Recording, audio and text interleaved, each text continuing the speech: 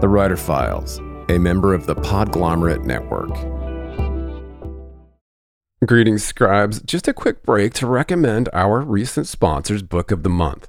Book of the Month makes reading better by offering members a few new book selections each month to help you cut through the noise, save time, and make it easier to decide what to read next. Each month, the editorial team reads through hundreds of new titles and picks 5 to 7 of the best new books for you to choose from. All of these books are good, so you really can't go wrong. Book of the Month helps readers like you and I find books that we wouldn't normally discover on our own. The cool part is the selections largely focus on new and upcoming authors in multiple genres. Book of the Month also recently launched curated audiobooks, so members can get a hardcover or an audiobook each month, which you can then download and listen to right in the app.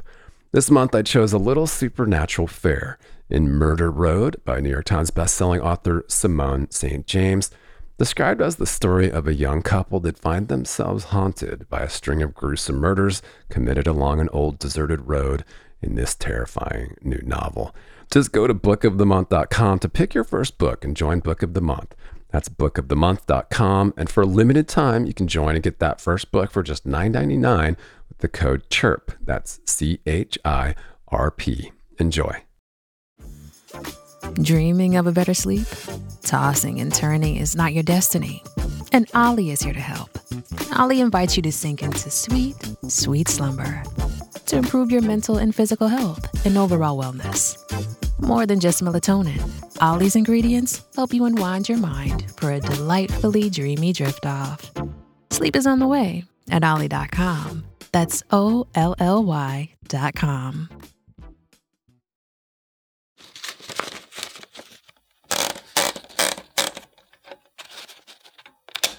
I have a category called strange, which I use for more plot related things. So if there's a talking giraffe, or if it's, sort of goes into science fiction or fantasy, I have a category for that. Imagine everything you've ever worked your whole life for and worked to accomplish just kind of getting thrown out the window because all of a sudden it just didn't matter anymore. That's what happened to me. And the only thing I could seem to find myself able to do is write. Greetings, scribes. Welcome back to The Writer Files. I am still your grateful host, Kelton Reid, wishing you positivity, productivity, and prosperity per usual. And this week I've got a unique double-wide Lit Mag themed episode that includes interviews with 2 pioneering souls. My first guest is Eric Harper Klass, a writer and founder of the full-service short story submission service Submit!It. And my second guest is Jenna Facenda, founder of Eclipse Lit, a nonprofit literary magazine. Eric Harper Klass is the founder of a unique business, the world's first full-service submissions company for short story writers, SubmitItNow.com. He's also a critically acclaimed writer whose work has appeared in a variety of journals and been nominated for multiple Pushcart prizes. Eric and I talked about the sniper versus blunderbuss approaches to publishing, Zen and the art of rejection, how his unique submission algorithm was designed, why glossy lit mag queries might be a waste of time, and how to stagger your submissions. Stay calm and write on. And if you're a fan of The Writer Files, please click subscribe to automatically see new interviews as soon as they're published, and leave us a rating or a review on Apple Podcasts to help other writers find us. All right, we are back on The Writer Files. I am honored today to be joined by a special guest. I have Eric Harper Klass. What's happening, my friend? Not much. Great to be here. Thanks for having me, Kelton. Absolutely. I'm thrilled to be able to get to pick your brain about the submission process, the all ever-consuming and sometimes frustrating submission process for short story writers, right? Indeed. Let's say always frustrating. I do usually ask guests how they are surviving this very tenuous time in history. How are things in Los Angeles?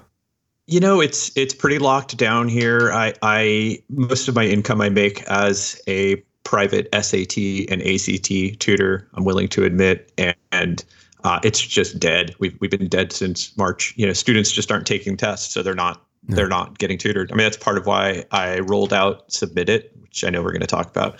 But we're hanging in there. I do some curriculum development for another company, and we're okay. But yeah, it's there are some industries that are just killed, and test prep for sure is one of them. No, that's crazy. It's upended so many different pieces of not only education but also just people's lives and yeah.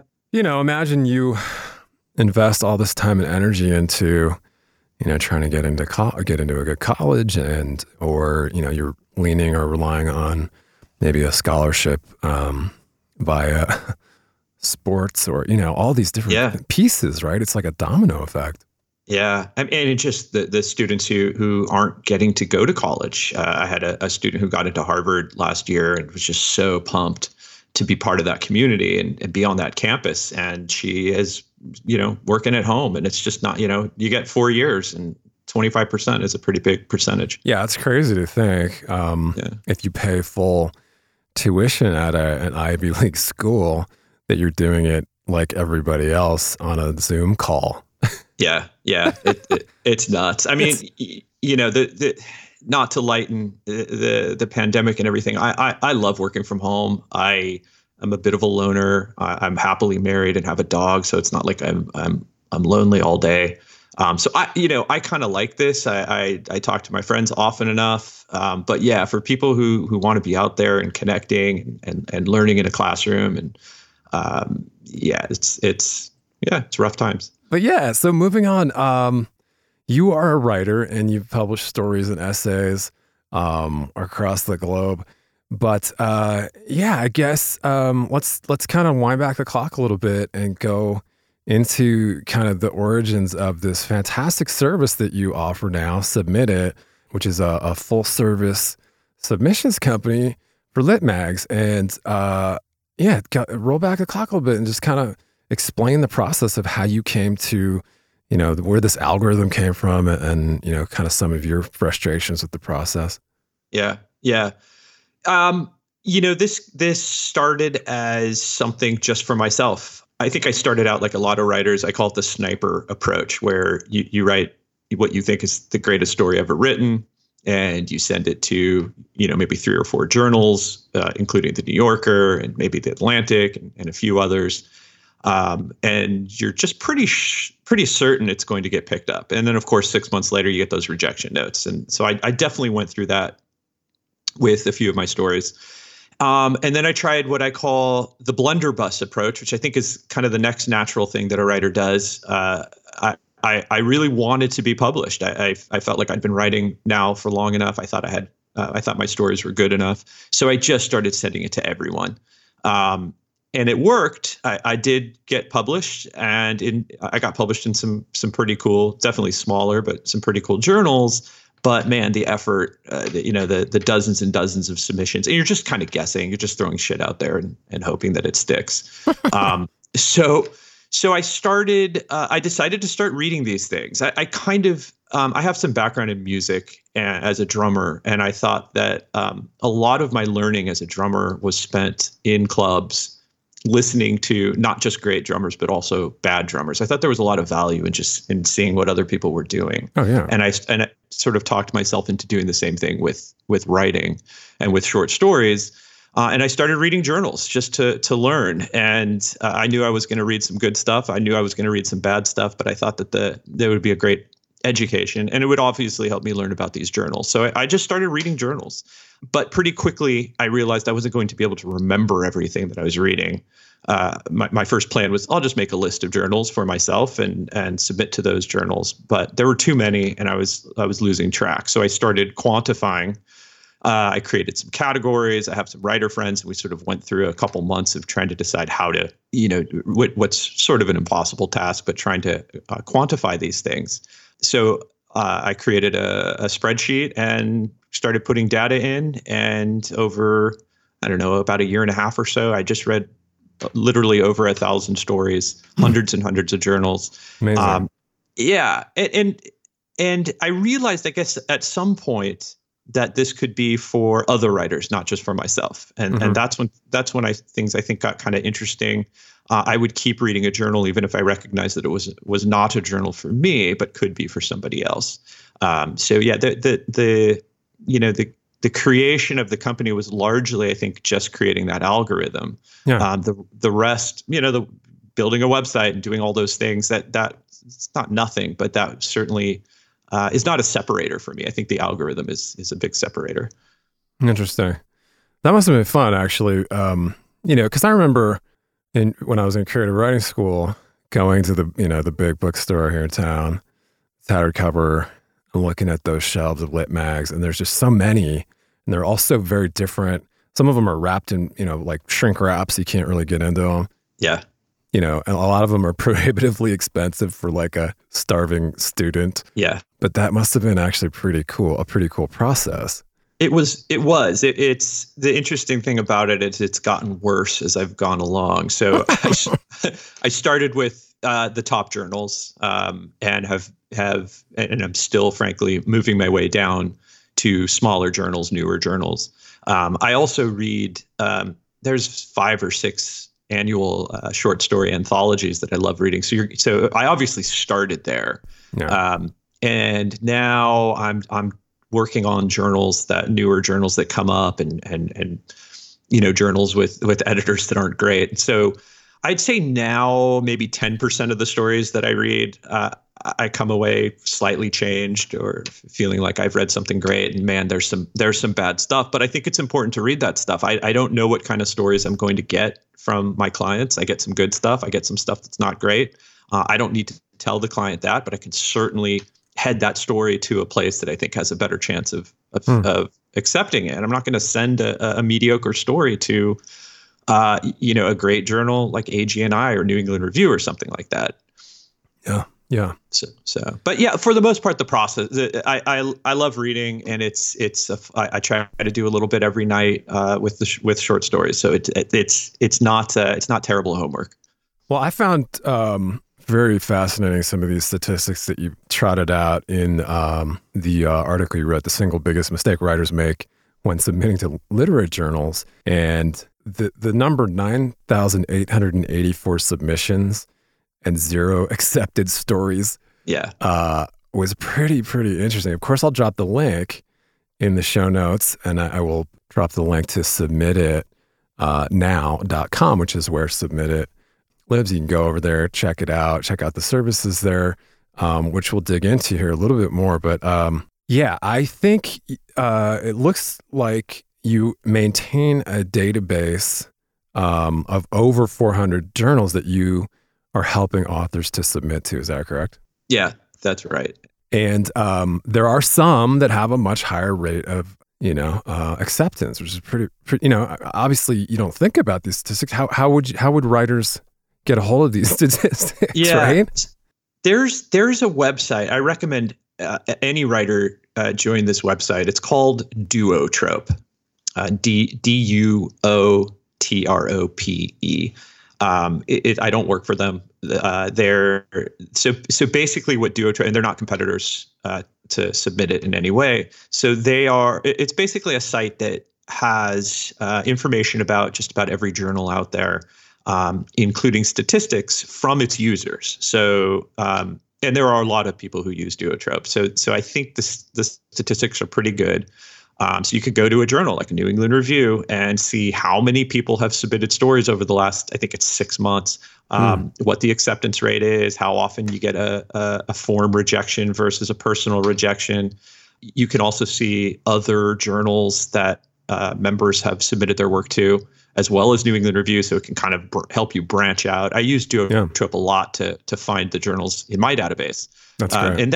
And that's where I get my number. So my acceptance rates to these journals, which I do share with my clients, so they have a sense of how hard it is, are probably on the low side on Duotrope. I think they admit that people tend to, as you would imagine, over-report acceptances and under-report rejections.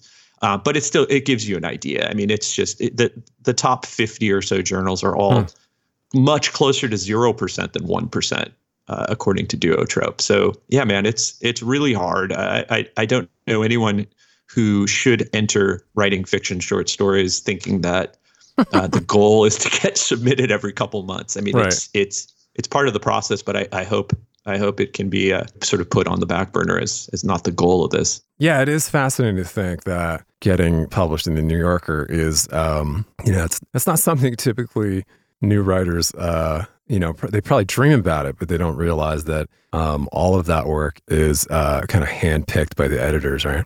Yeah, I think so. Yeah, definitely what I call the glossy mags, like Harper's and Paris Review and the Atlantic and the New Yorker. It's almost not worth it. If I get a really strong story, or if I've written something that I think is has some potential, there's not a ton of harm in sending it to these places. I actually think most of those guys don't have submission fees. So in that sense, like, why not? It's kind of like applying to Harvard, even if it's a long shot, right? Your fallback. Yeah, totally. But yeah, I think it's important to dig a little deeper with these journals, and I think that's part of what my service does. I don't, unless you want to go out there and just spend hours and hours and hours reading these things and exploring Duotrope or other places. I think that's one of the benefits of Submitted. It's just that you don't have to put that time in. You have to kind of trust me that I've done the work. Yeah.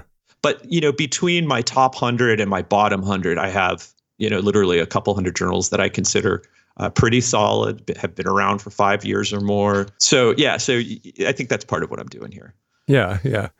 Well, it's a valiant service, and I want to say that I do appreciate the idea of kind of studying mediocre art, kind of like the idea of like the really good bad movie.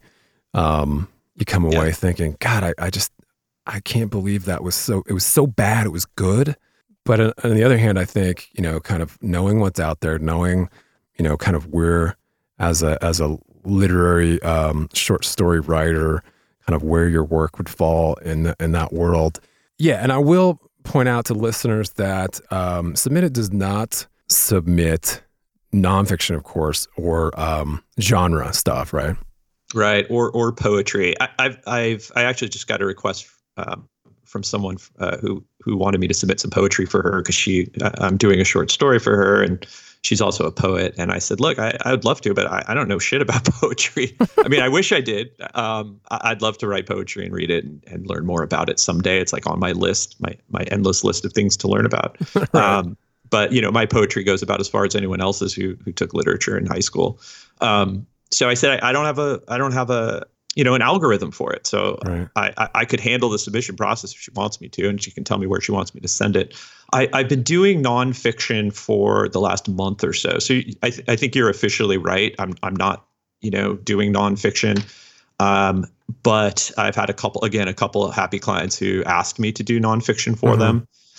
And I've decided that I think I'm okay with it. It's a question of, do the category, do the criteria, the way I've rated fiction for a particular journal match their tastes in nonfiction? And I think it's arguable that they probably do.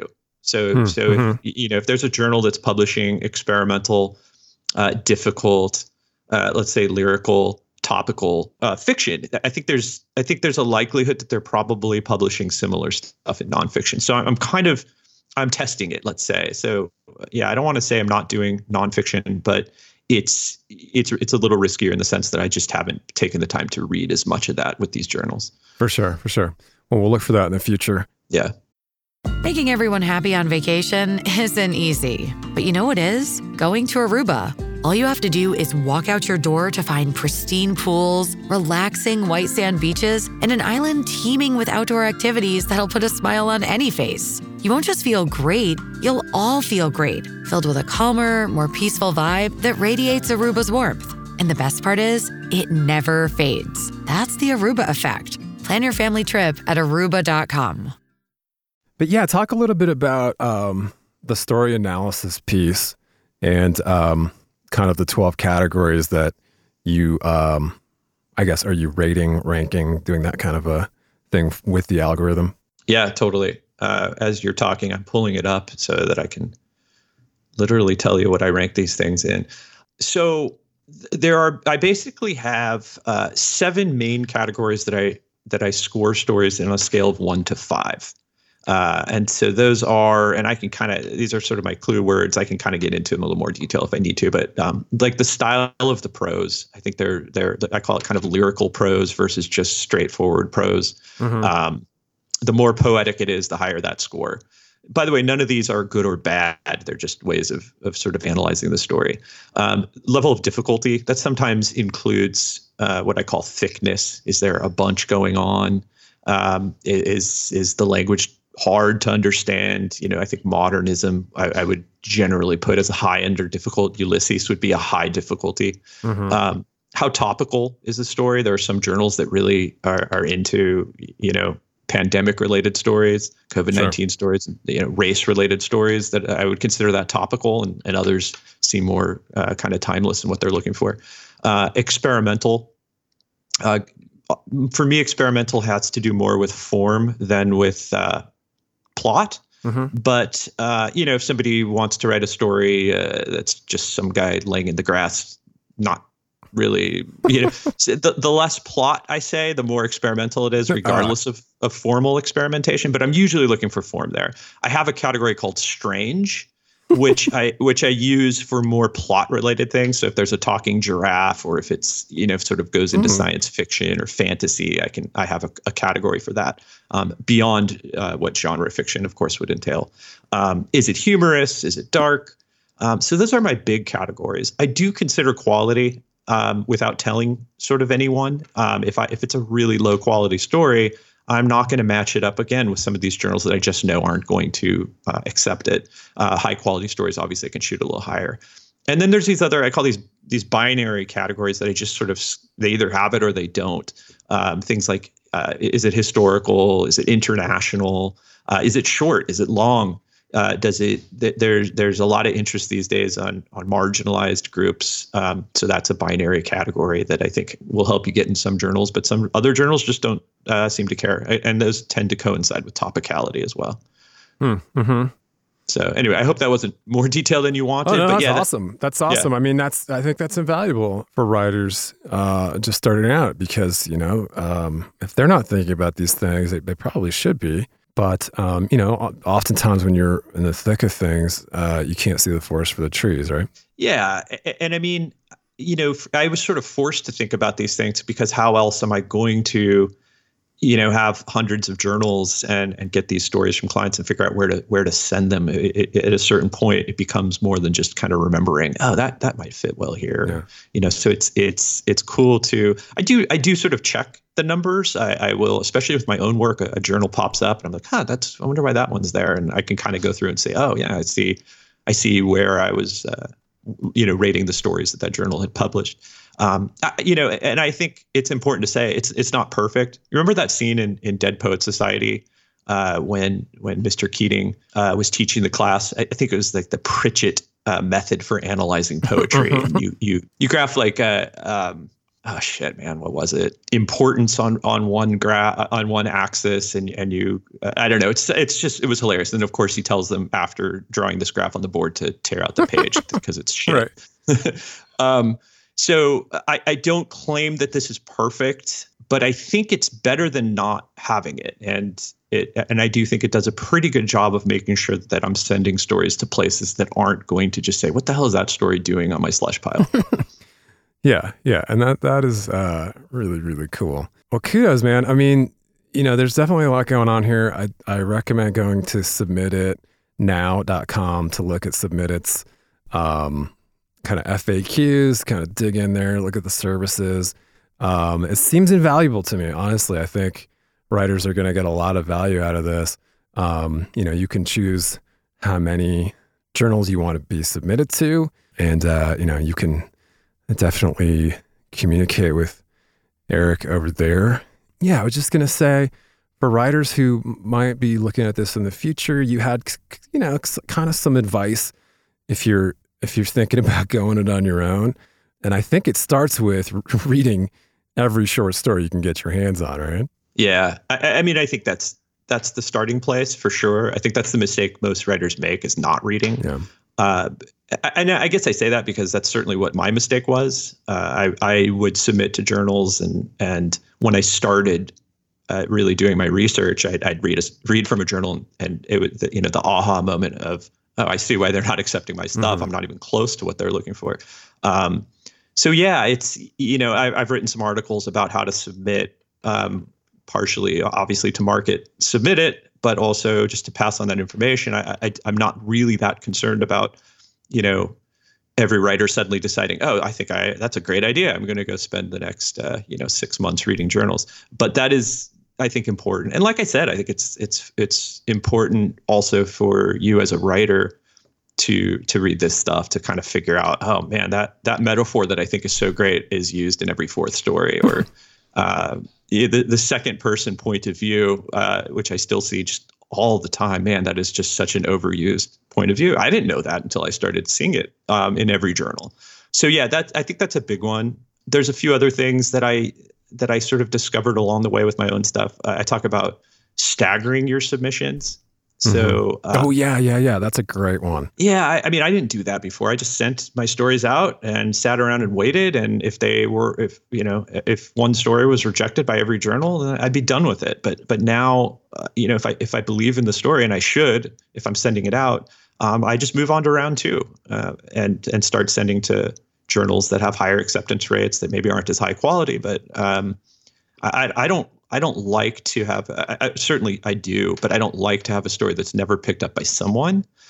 I have obviously limits to what I can do with my clients, just because unless they're literally paying for me to send to endless journals. But yeah, so I'll start with the top journals and sit around for a couple months and wait, and then I'll go to the next tier down.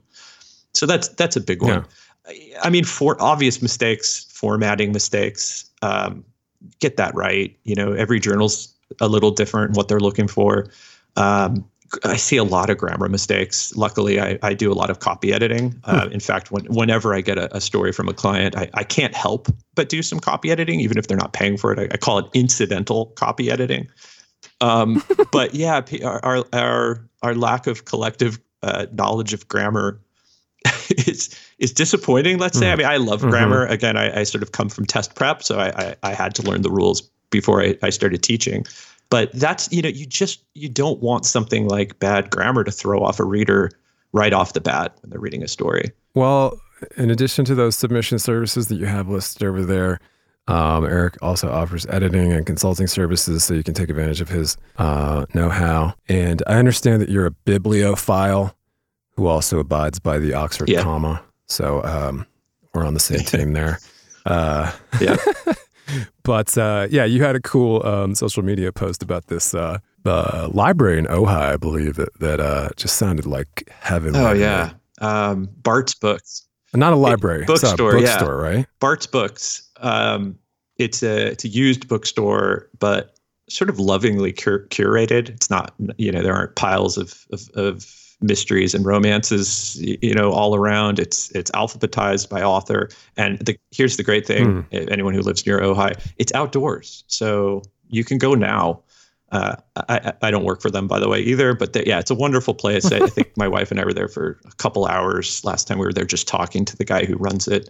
And we came away with piles of books. So, if to segue to reading, I mean, I just think as writers, I guess we all know we're supposed to read. I wonder, though, if we read enough. I don't feel like I read enough, but I just think that's such an important part, whether it's reading journals, reading, short stories, whether great or not great, but just reading. I can't imagine anyone writing who's not in love with reading. I love that. I think that's a good place to wrap it up. Head over to submititnow.com. Submit It takes the guesswork out of submitting to literary journals. And as we all know, the chances are probably slimming to getting published these days. So having some help there is really probably pretty invaluable, especially right now. But is there anything you want to leave your fellow scribes with on just kind of how to persevere before we sign off here? Just in terms of perseverance, expecting failure, expecting rejection, I think is important. It's something I try to make clear on the website. I don't want anyone to think that coming to Submit It is a guarantee that you're going to get published. I wrote an article recently, the Zen and the Art of Rejection. And I just wanted to kind of go through some of the things I do when I get rejected. Everyone gets rejected. I have a couple clients right now. One is a multiple Pushcart Prize winner. And another one's been published in some great journals, Green Bureau Review, Narrative. I mean, these are great writers, and we talk about rejection. One of them, the Pushcart Prize winner, got rejected a couple times, and she emailed. And I always email my clients, say, "Yeah, here's the rejection. Really sorry." She says, "Hey, we all know we've been doing this. This is part of the game." So, I hope Submit It will improve writers' chances, hopefully greatly. And take some of the pain of the whole process off their plate. But it's part of the game for sure, and it needs to be embraced, I think. Well, we really appreciate your time, your know-how, and your dedication to helping authors get published. And submititnow.com.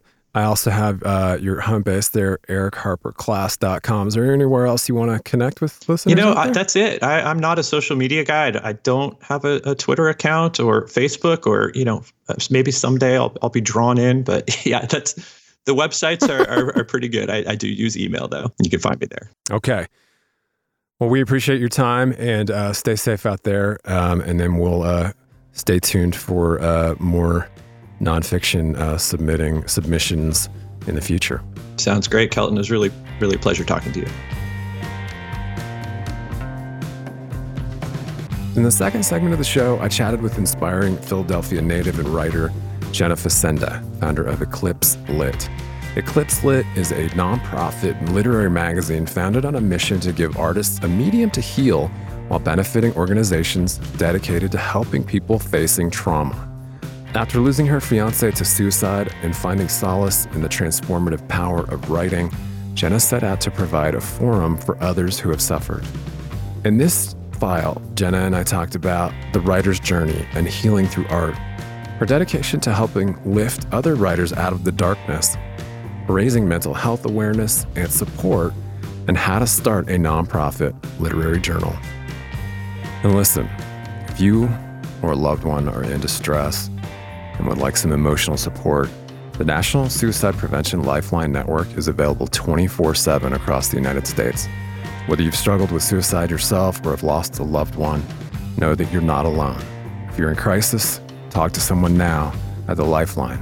Call 1-800-273-8255 or text TALK to 741-741.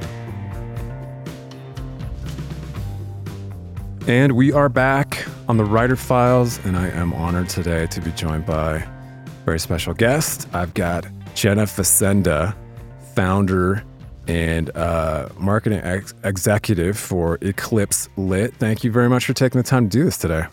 Oh, thank you for having me. Well, we were discussing a little bit earlier. You're in Philadelphia, so you're a Philly native. Yes, I am. And how are you surviving this pandemic up there in Philly? Well, it has been nothing short of interesting. Definitely can say that I've at least got a lot of reading done during this pandemic, but also being a single mom, dealing with virtual school and working from home, it has been a journey. Right. Yeah, and we've all been kind of doing this back and forth with the kids. Should they be there? Should they be at home? Mm-hmm. What if they are at home and you're trying to work and help them to, all the things? It's just, it really is juggling a lot. Oh, it is so chaotic. It really, really tests your multitasking and your patience skills. Yeah. I think it's made me a better person, but I can't tell. Oh, yeah. Ask me again in 6 months. These kids are resilient, but, I think the different age groups and the different social dynamics make it really challenging for everybody. Agreed. I completely agree. Yeah. Well, let's talk about writing. Let's talk about all the things writing and get into this fantastic mission and nonprofit of yours. And maybe turn the clock back for us as we do with so many other writers and just kind of talk about, how you've found writing, first of all, and then where you are now. Yeah. Well, writing found me, I would say, as early as middle school. It's definitely one of those classic, my English teacher told me that I was good at it type of stories. And because I've always been a lover of writing stories, that has always been my outlet and my escape from reality, as well as my coping mechanism as I've gotten older. I actually dove into novel writing heavy throughout college and started going to things like conferences, started doing workshops, meeting other writers. I started my own writing business with my best friend, Rachel. Yeah. That dived us into a completely different journey that has been absolutely amazing. And then it got to the point where I started learning the more I love about writing, the more I learned about publishing. And now I work in publishing and I run a writing business. I have a novel I've written and some short stories and poems in different publications. So it's really been just this whole wild journey I didn't expect, really just leading from my passion of just sitting down and just writing whatever comes to mind and whatever I'm feeling in the moment. Mm-hmm. Kind of a stream of consciousness. Oh, yes, definitely. Yeah. Well, I want to talk about that because you've had an interesting and, of course, a challenging journey. And talk some about, you mentioned the coping mechanism piece, but I think, when we talk about some of your mission with Eclipse Lit, which, kind of strives to provide healing through art, right? Yes. What we're talking about, in a sense, is kind of like art therapy. And talk a little bit about that and kind of the difference there. So it is definitely art therapy. You hit it right on the nail with calling it that, because it's exactly what we're trying to promote through Eclipse Lit. It kind of all came from my own journey of losing someone close in my life to suicide in November of 2019.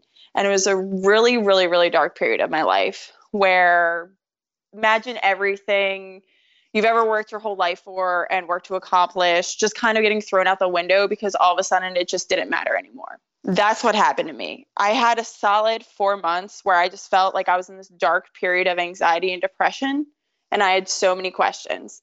And the only thing I could seem to find myself able to do is write. And not necessarily sit down and write a story or have an end destination, but just write whatever was coming to my mind. It's what would chase my anxiety away. And it really was my saving grace in a sense as I went down this journey of grief and depression. And of course, I got into counseling and there was other outlets I used, but writing was definitely the one that stuck with me the most. And I always knew I loved writing, but this time I was using it differently, and that was to heal myself. And that's kind of where the idea for Eclipse Lit came, was using writing to heal moments of darkness and trauma. Because I realized with all the pain and stuff that I was going through, I'm not the only person going through this. I'm not the only person that lost someone. And there's other people out there like me who are dealing with loss as well as dealing with depression and anxiety themselves. So Eclipse Lit for me was kind of being able to create a community that is helping to heal other people struggling with these issues, teaching them, whether they aren't writers already or they are, just teaching them the power that comes behind just sitting down and writing to heal, not really for an end destination. And really I wanted to be able to also bring a voice to these writers, these artists, and kind of shed light and create a community around this whole situation. Because a journey like this is very isolating. And when people feel isolated, that's kind of when the dark stuff happens. And I kind of wanted to make people feel like, hey, you are not alone. Yeah, I love that.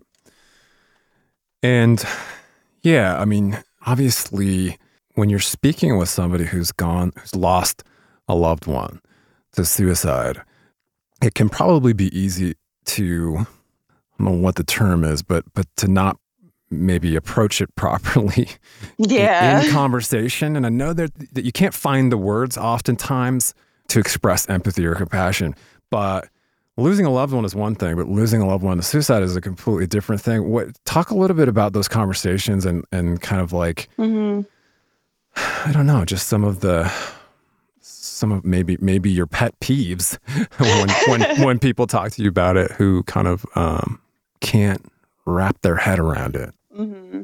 I'd honestly be lying if I said that I knew the right way to talk about this, because even now, I still am trying to figure out how to describe what even happened, because even I went through it and I still feel myself getting scared bringing it up to other people or saying it in a public space, because I feel like the talk of suicide and depression and mental illness is still, as much as the conversations are starting and becoming open, it's still so taboo. Mm-hmm. There's still a whole part of society out there who it's shameful for them. It's uncomfortable to talk about. It's more of a, let's keep quiet, let's just not acknowledge it, and then maybe it won't happen. But the scary part about that is when you do that, that is when things like people committing suicide or hiding their feelings or not healing happen, because you need to have a conversation. You need to be able to talk about it. But it's the most uncomfortable thing to talk about. But I do it because my thought process with it is if I talk about it, then other people will know it's okay for them to talk about it, or it's okay that they're thinking about it, or it's okay that they're not alone in this. Now, for me talking with other people in my life, thankfully, the people close to me who knew the person are very, very open about it. Yeah. And that is helpful and healing to me. But to people who maybe haven't lost someone to suicide, you can sense the uncomfortableness on their face or in their tone, because it's, what do I say that might offend someone else? But really what it is the person who lost someone, they want to talk about that person all the time, no matter how it happened. And it's okay to open a conversation, and it's definitely okay to ask questions if unsure of how to word it. Yeah. Yeah.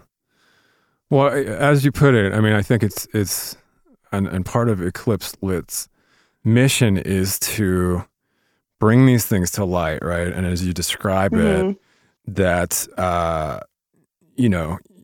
the eclipse is temporary. So, I love this metaphor, because this is something that we just need to remind everybody about. I mean, the eclipse could be anything really, but I think it's a power. It's definitely got some power. Oh, that's exactly how I feel. What really fascinated me about it the most was that when you think of eclipse, the moon is smaller than the sun, but yet still it casts this shadow, this complete darkness for a period of time. And when somebody goes through something traumatic in their life, whether that's losing someone or abuse or a family situation, whatever it is, that is what it feels like in life. It feels like there's this darkness and you have no clue when it's going to end. You're hoping it's going to end soon. You don't know what to do. And that's kind of the scariest part at times. So with Eclipse Lit, I wanted to be the reminder that, hey, the sun is coming out. Here's the light. Because sometimes when you're in this situation, it's hard to remind yourself that. Exactly. Well, just kudos to you for undertaking the mission. But yeah, talk about the birth of Eclipse and, how it established itself as a nonprofit literary magazine, kind of where it is in its life cycle, because you really just launched recently, right? And you're just working on your first edition, correct? Yep. Yes. So I'm actually completely blown away how fast this thing has grown, and I am so humble. I launched this in the 1st of October. So it was an idea, and I'm a huge planner. Like if I was to talk to you about Rightly Me, you would hear my year's worth of plans, my marketing plans, my business plan, all that stuff. But with Eclipse Lit, it was just an idea that I just had a feeling I knew I needed to run with it. And so I launched October 1st, and we held submissions open until November 15th. During that time, I was also running a fundraising campaign, which I still am, to get all of our operation expenses together so we could print all of the magazines out and be able to distribute them and give voices to the artists who are submitting. Over that course from October 1st to November 15th, I've received over 200 submissions, which completely threw me off. And at this point now, in December, we have raised $1,200 towards an $1,800 goal for this. And I started this thinking, I'll be lucky if I get $20. So when I saw how much support I got around it and how many people were reaching out to me or thanking me or just saying that they too are going through this struggle or that they too lost someone, that means the world to me because it's telling me that what I'm doing is what I'm meant to be doing right now. So yeah, it's been really amazing. Our first issue is set to come to production in March. I just brought on an editor and an intern, which I never thought I would have had an intern. And I'm currently working with a local bookstore to set up our launch event and fundraising event in May, which is going to support the Philadelphia chapter of the American Foundation for Suicide Prevention, because they're our first organization that we are dedicating this issue to. Amazing. Well, congratulations on the response thus far. Of course, I will drop links to eclipselit.org, and then also you can click on the donate button there, and I will drop the direct link to that campaign as well through Culture Trust Greater Philadelphia. And yeah, that's so awesome. And of course, you have some bigger goals and kind of, yeah, what I guess you're really just focused on this first printing, huh? Yes. Yeah, I'm focusing on getting this issue into the hands of as many people as I can. As well as really right now we're taking these next couple weeks to sort through all the submissions, because I'm trying to go through as many rounds as possible to make sure that I am giving my best self when reading them, as well as my editor. So we've been really taking our time reading through all of these powerful pieces, and we are so grateful for the people that trusted us with their words. Yeah. Helping lift others out of the darkness and writers as well. I'm sure that there's a lot. I mean, this is a very timely subject because there are probably a lot of writers that listen to this show that are, just kind of suffering from the this pall of this isolation that we've all been dealing with. What do you want to say to them? Honestly, you're not alone is the biggest message I want to give to anybody. And also, don't ever stop writing. That can go for your mental health and just in general as a writer, as someone who I'm also still putting stuff out there. Just don't ever stop and make sure you're writing for you. Because at the end of the day, you are what's most important. Absolutely. Yeah. Do you want to talk a little bit about, are you currently in an MFA program or? So I took a break due to this lovely COVID situation and working from home. Right now, my efforts go towards, I'm a marketing executive for a publishing house. So I split my time between that, working on Eclipse Lit, and working on Rightly Me with my business partner. Amazing. And talk a little bit about Rightly Me and kind of what you're doing over there. Sure. So Rightly Me, we started that in 2015. It was a passion project. It was me and my business partner, Rachel's way of trying to create a writing community, because we were so excited and nerding out about starting this writing journey is what we call it.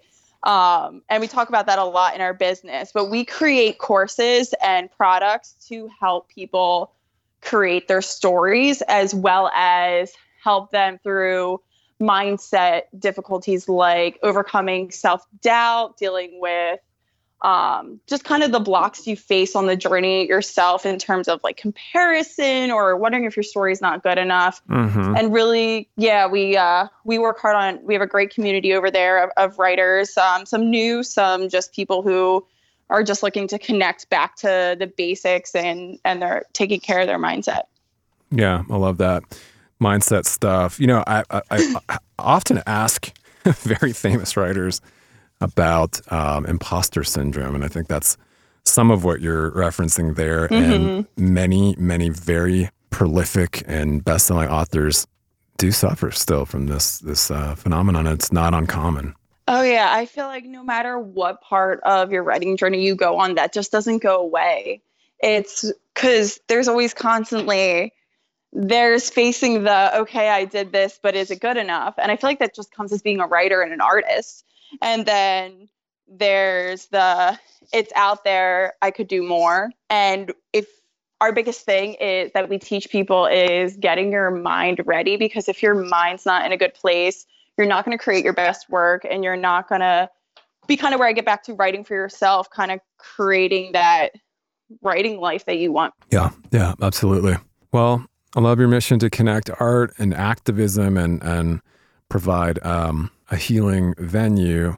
And the art therapy piece I think is critical right now. And I think it probably is helping a lot of writers. Even, we've talked about this because it's a very solitudinous endeavor already. But, now we don't have the option to pop down to the coffee shop to do editing or meet up with our colleagues and our fellow scribes for a cocktail, sadly. Oh, I miss that.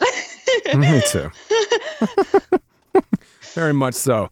Well, Eclipse Lit is a fantastic organization. EclipseLit.org is doing some great things over there. So pop over, check it out. When are you going to reopen for submissions for the next issue? So we're keeping it annual right now to make sure we're giving all of our time and attention to each issue that we do. So submissions will open again October 1st, 2021, with hopes in the future then to be biannual.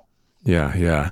Eclipse Lit, you are on Twitter. I will drop the link to that. I will drop the link to resources for suicide awareness and prevention, of course, rightlyme.com. And where else do you want to connect with listeners out there? I think I got them all. Yeah, I think if I spread myself any thinner, I won't be able to show up as my best self. So those are all good. Well, congratulations on Eclipse Lit, and we'll look forward to hearing more from you. I think in the future, just on how it's going and how you're feeling about everything. Yeah, thank you so much for this. I really do appreciate you taking the time. Thanks so much for joining us for this episode of The Writer Files. And if you enjoy the podcast, please subscribe to the show and leave us a rating or a review to help other writers out there find us. You can always leave a comment or a question and visit the entire archives at writerfiles.fm. And you can chat with me on Twitter at Kelton Reed. Cheers. Talk to you next week.